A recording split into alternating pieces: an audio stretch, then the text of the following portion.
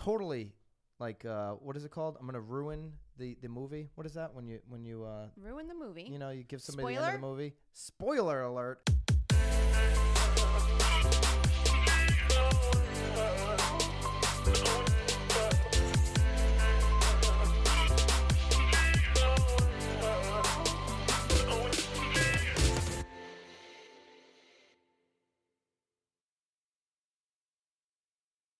This is Byron Lazine and Nicole White, and you are tuned into episode 158 of The Real Word. Word is up. All right. We got a good couple of rackets and a marketeer this week. I feel like you say that every time, though. No, this is really good. I'm jumping right into the first one. Go for it. This is I'm going to totally, like, what is it called? I'm going to ruin the movie. What is that when you ruin the movie? You know, you give somebody the end of the movie. Spoiler alert. This is a complete racket.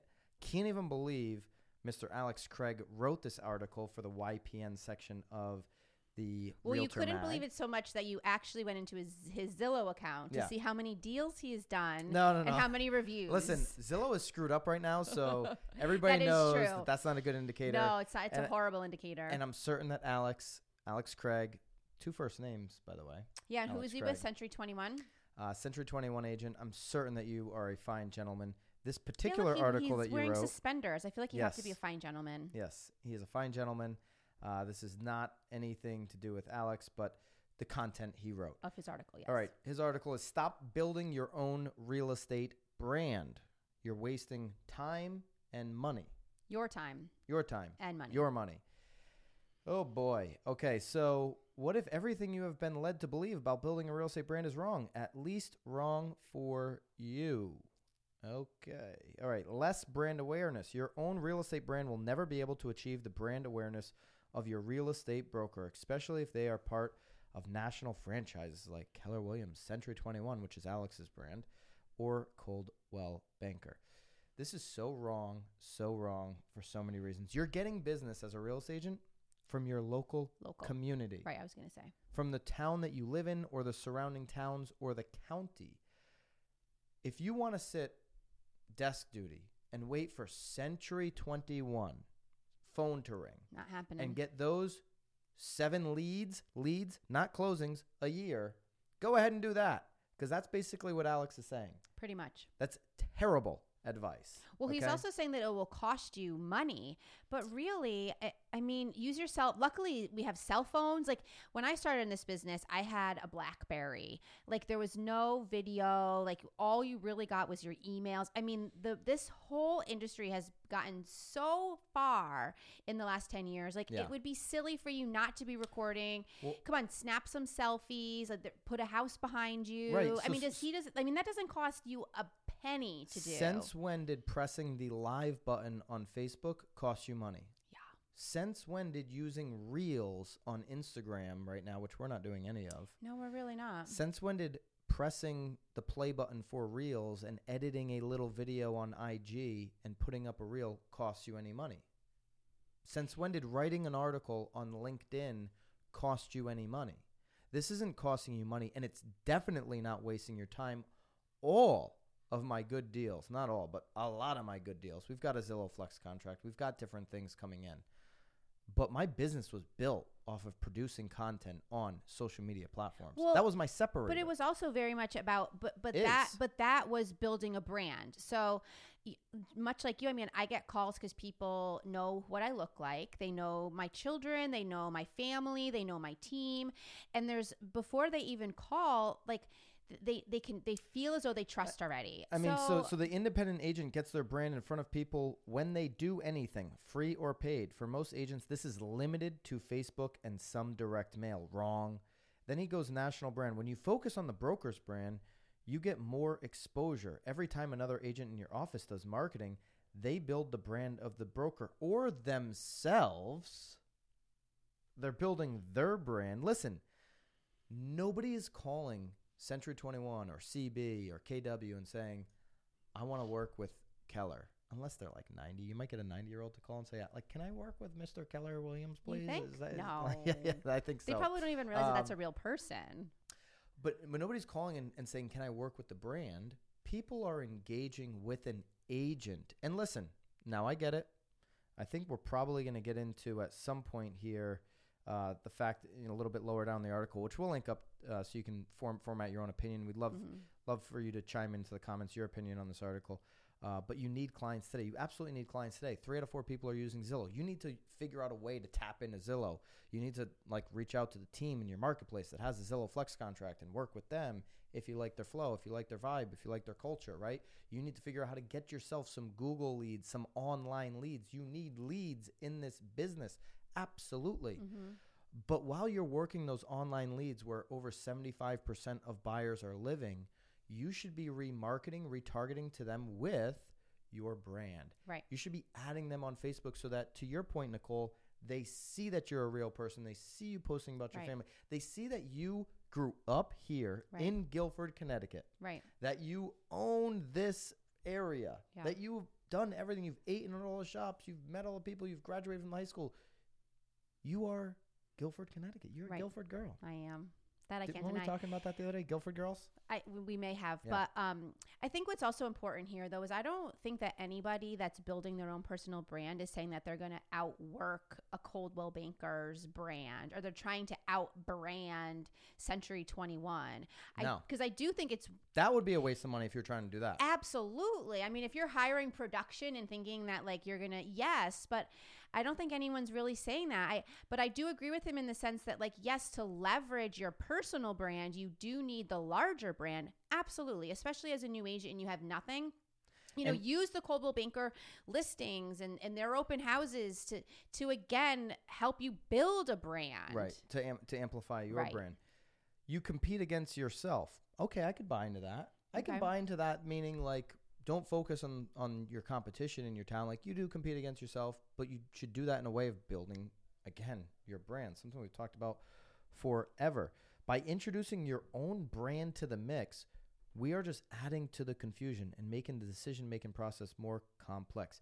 First of all, Century 21 and Keller Williams and Cole Bain, I'm just any big box brokerage, they've done a poor job trying to compete against Zillow at their game instead of building their own brands. I don't believe, just because they've been around for a long time, that they have brands that resonate with the consumer. The consumer resonates right now with Zillow, okay?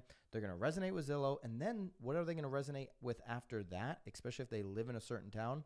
Somebody who's producing content about that town, who's maybe interviewing the local restaurant people, helping, Nicole did with the gift card project here locally to help people that are in need. That's what people are going to resonate with, the local stuff that's happening in their town.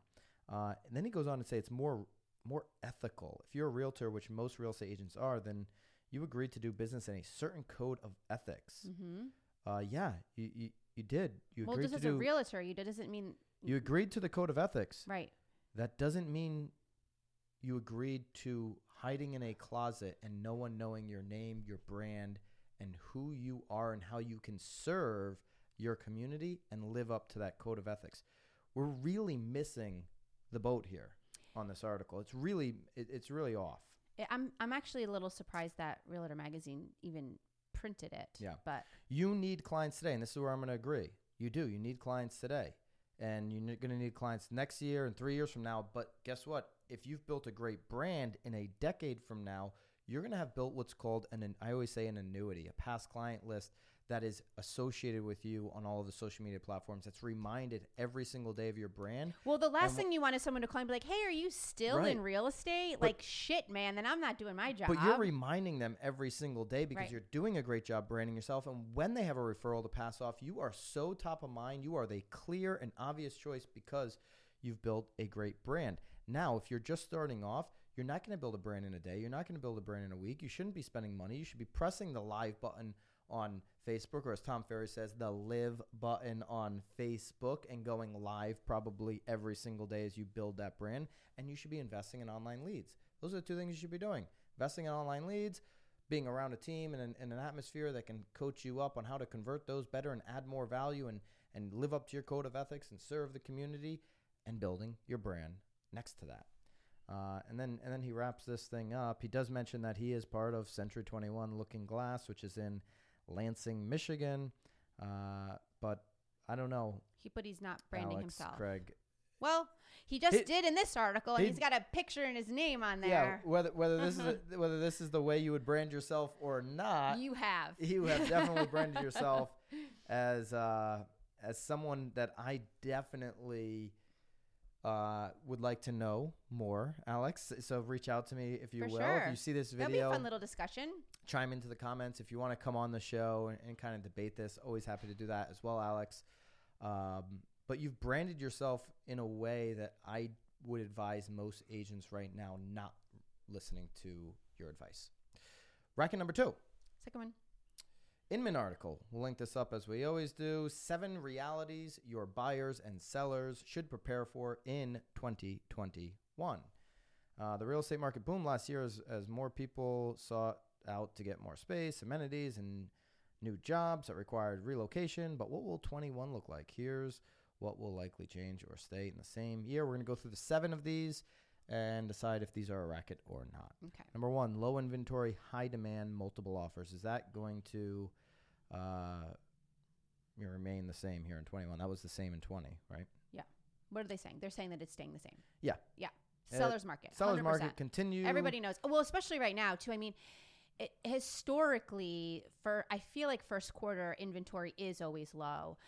The amount of buyers, though, I feel like this quarter is bananas. Here in our MLS, and in the comments, love to hear about what's happening in your MLS. Here in our MLS, December had only 78 for the whole state of Connecticut, just over 7,800 single-family homes available. Just a year and a half ago, we had over 19,000. Last December, we had almost 13,000, almost double the amount of single-family homes we have available right now. And I feel like we have more buyers than ever.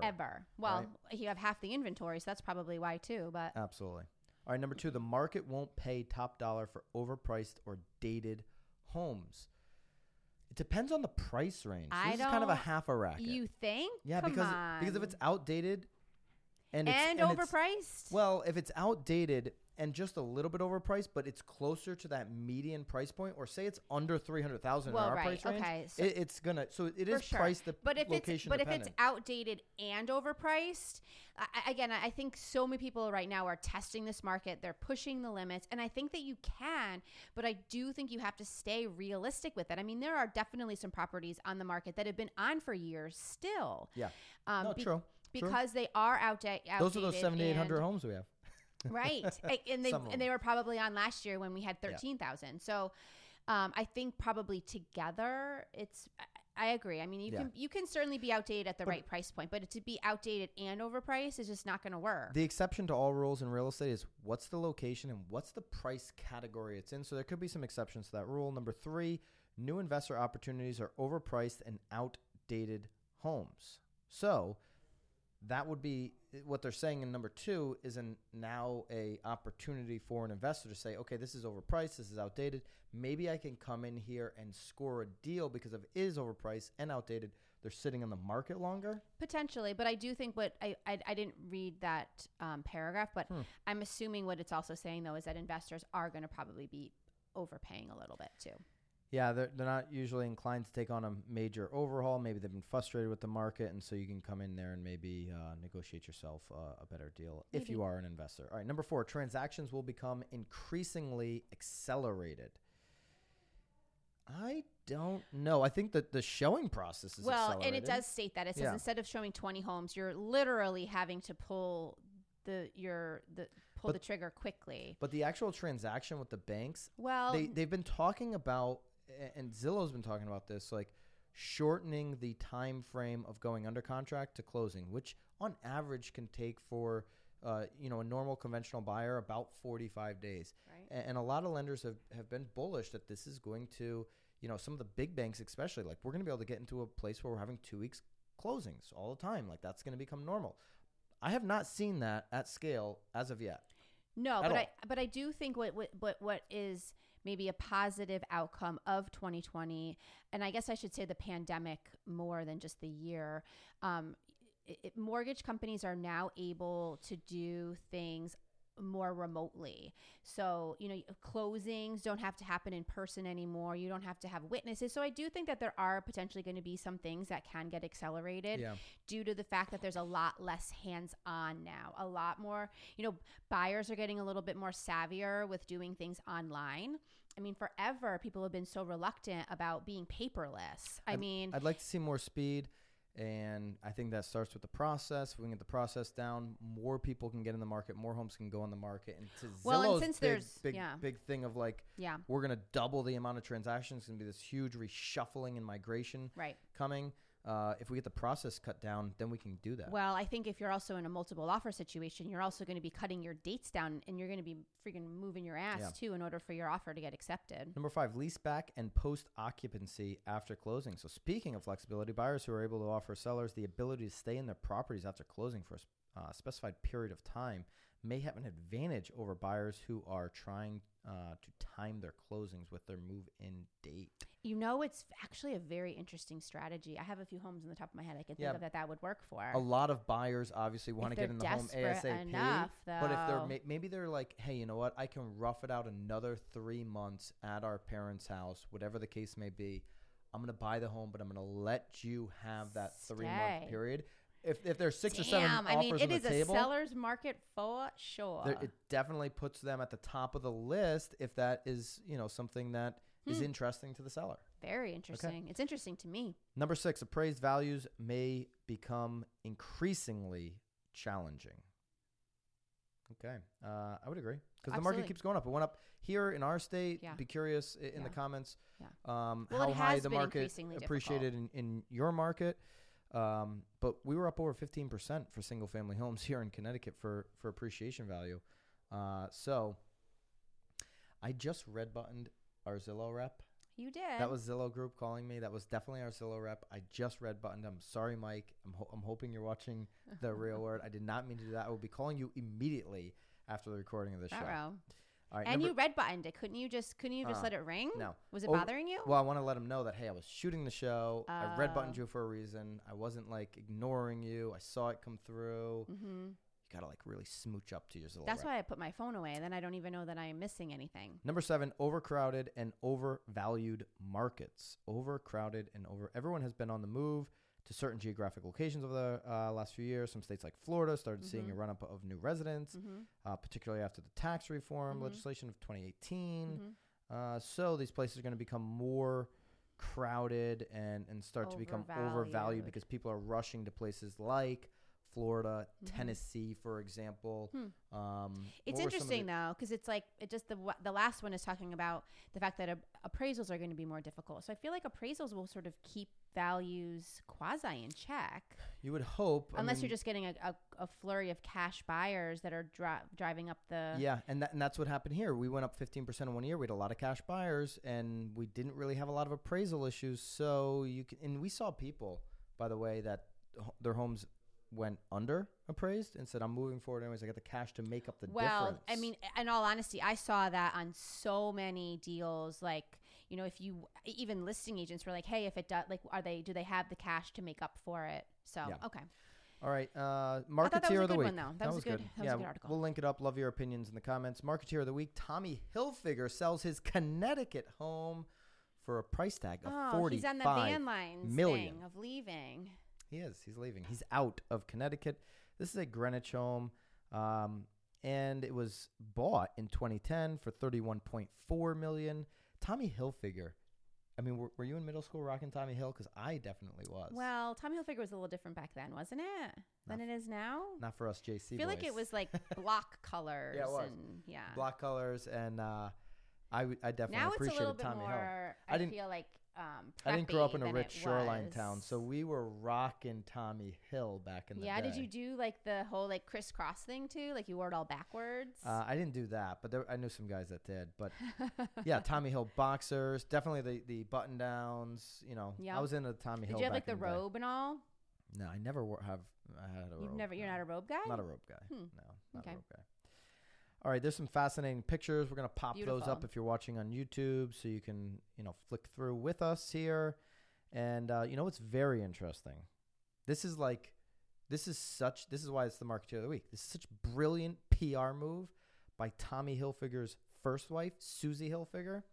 She listed her nearby home in Greenwich just like a week after he sold this home for $45 million. She's asking $40 million. So she's pricing it under value of where Tommy sold his a week at. So this is on Architectural Digest. It's in like every single news publication that Tommy Hilfiger sold his house. She's also getting a shit ton more money. What did she get? What'd she buy for? Yeah, they paid $8.5 million for it in '95. So she's got a bigger margin. He got more money, but she's got the bigger margin, obviously. But she's riding all of this PR wave because now every article is mentioning that Susie Hilfiger is listing her nearby home. But what's brilliant, though, is if you just Google Hilfiger, though, like now her house will pull up because, again, like she's totally riding it. I love it. But check out that article. You can check out the photos. It's an amazing Greenwich estate. But yes, beautiful. You referenced the migration study. We talked about that in episode 156. Go back one episode. Make sure you check that out. I don't think Tommy was spending much time here in Connecticut. I see him boating with the Kardashians over there in Cali. So I don't think this was like primary residence. And Connecticut's in the top 5 outbound states, unfortunately, because of folks like Tommy. What's more depressing is that, and if you go to howmoneywalks.com, you can see the wealth leaving these outbound states. So New Jersey, New York, we're number 1, number 2. You can go back and check out the whole top 5. Connecticut was number 4. Well, he probably thought now is the time to get the 45 mil. But the wealth is leaving. Yeah. But somebody did come in and buy this bought it. So someone's here. But it could be a second home. I don't know. Well, again, I think it was a second. It had to have been a second home for him, too. Probably. I can't imagine CT is like, that's my home. Love your thoughts in the comments and would love it if you could subscribe to the Real Word channel. If you're enjoying this content, please subscribe. Make sure you hit the notification bell. Give us the thumbs up and share this content with somebody. Hit the bell and please share this content with somebody else in the industry who could get some value from it as well. Wait, can we say a little thank you to? I want to give a little love. You want me to look him up? Yeah, let's just give him a little bit of love. Because he did. Last episode, he backed me. I feel like give the stories. They're not going to know what the hell you're talking about unless you know the story. So we were talking about underpricing homes in order to drive up the price, and I brought up the word schweppy. So I got into the business in 2010, and it was not a fabulous market. And everyone was talking about, like back in the day, we used to schweppy homes. We used to like schweppy them. Yeah, schweppy. So and he swore. Byron swears. He's like, "You're making it up. It's not true." But it is a real. It did seem like a made up word. It's not. It's a real word. Joe Cafaso says on a comment on YouTube, Nicole has the term schwepping correct, but it's schwepping. But there's a big but. Schwepping correct, but it's because of a different reason. Well, it's because of. Let me finish his comment here. You can't interrupt his comment. I just feel back around 2006-ish. Right, makes sense. The largest real estate company in Connecticut brought a trainer, Jay Schweppy. It must be our brokerage, William Ravis, because that is the biggest real estate company in Connecticut. I'm going to ask. Is that what he's talking about? Brought in a trainer, Jay Schweppy. Last Bill.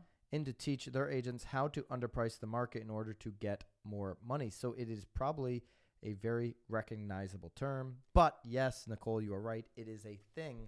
So Joe, I can't even believe those words came out of your mouth. Way to make it feel good. And I was right. I sent her the comment right away. He still doesn't believe that I'm right. All right. He's like, I don't think he's really, but I'm going to give him some love. No, definitely. Thank you. Appreciate you guys watching, and we'll see you here next week on The Real Word. Keep it real. See ya.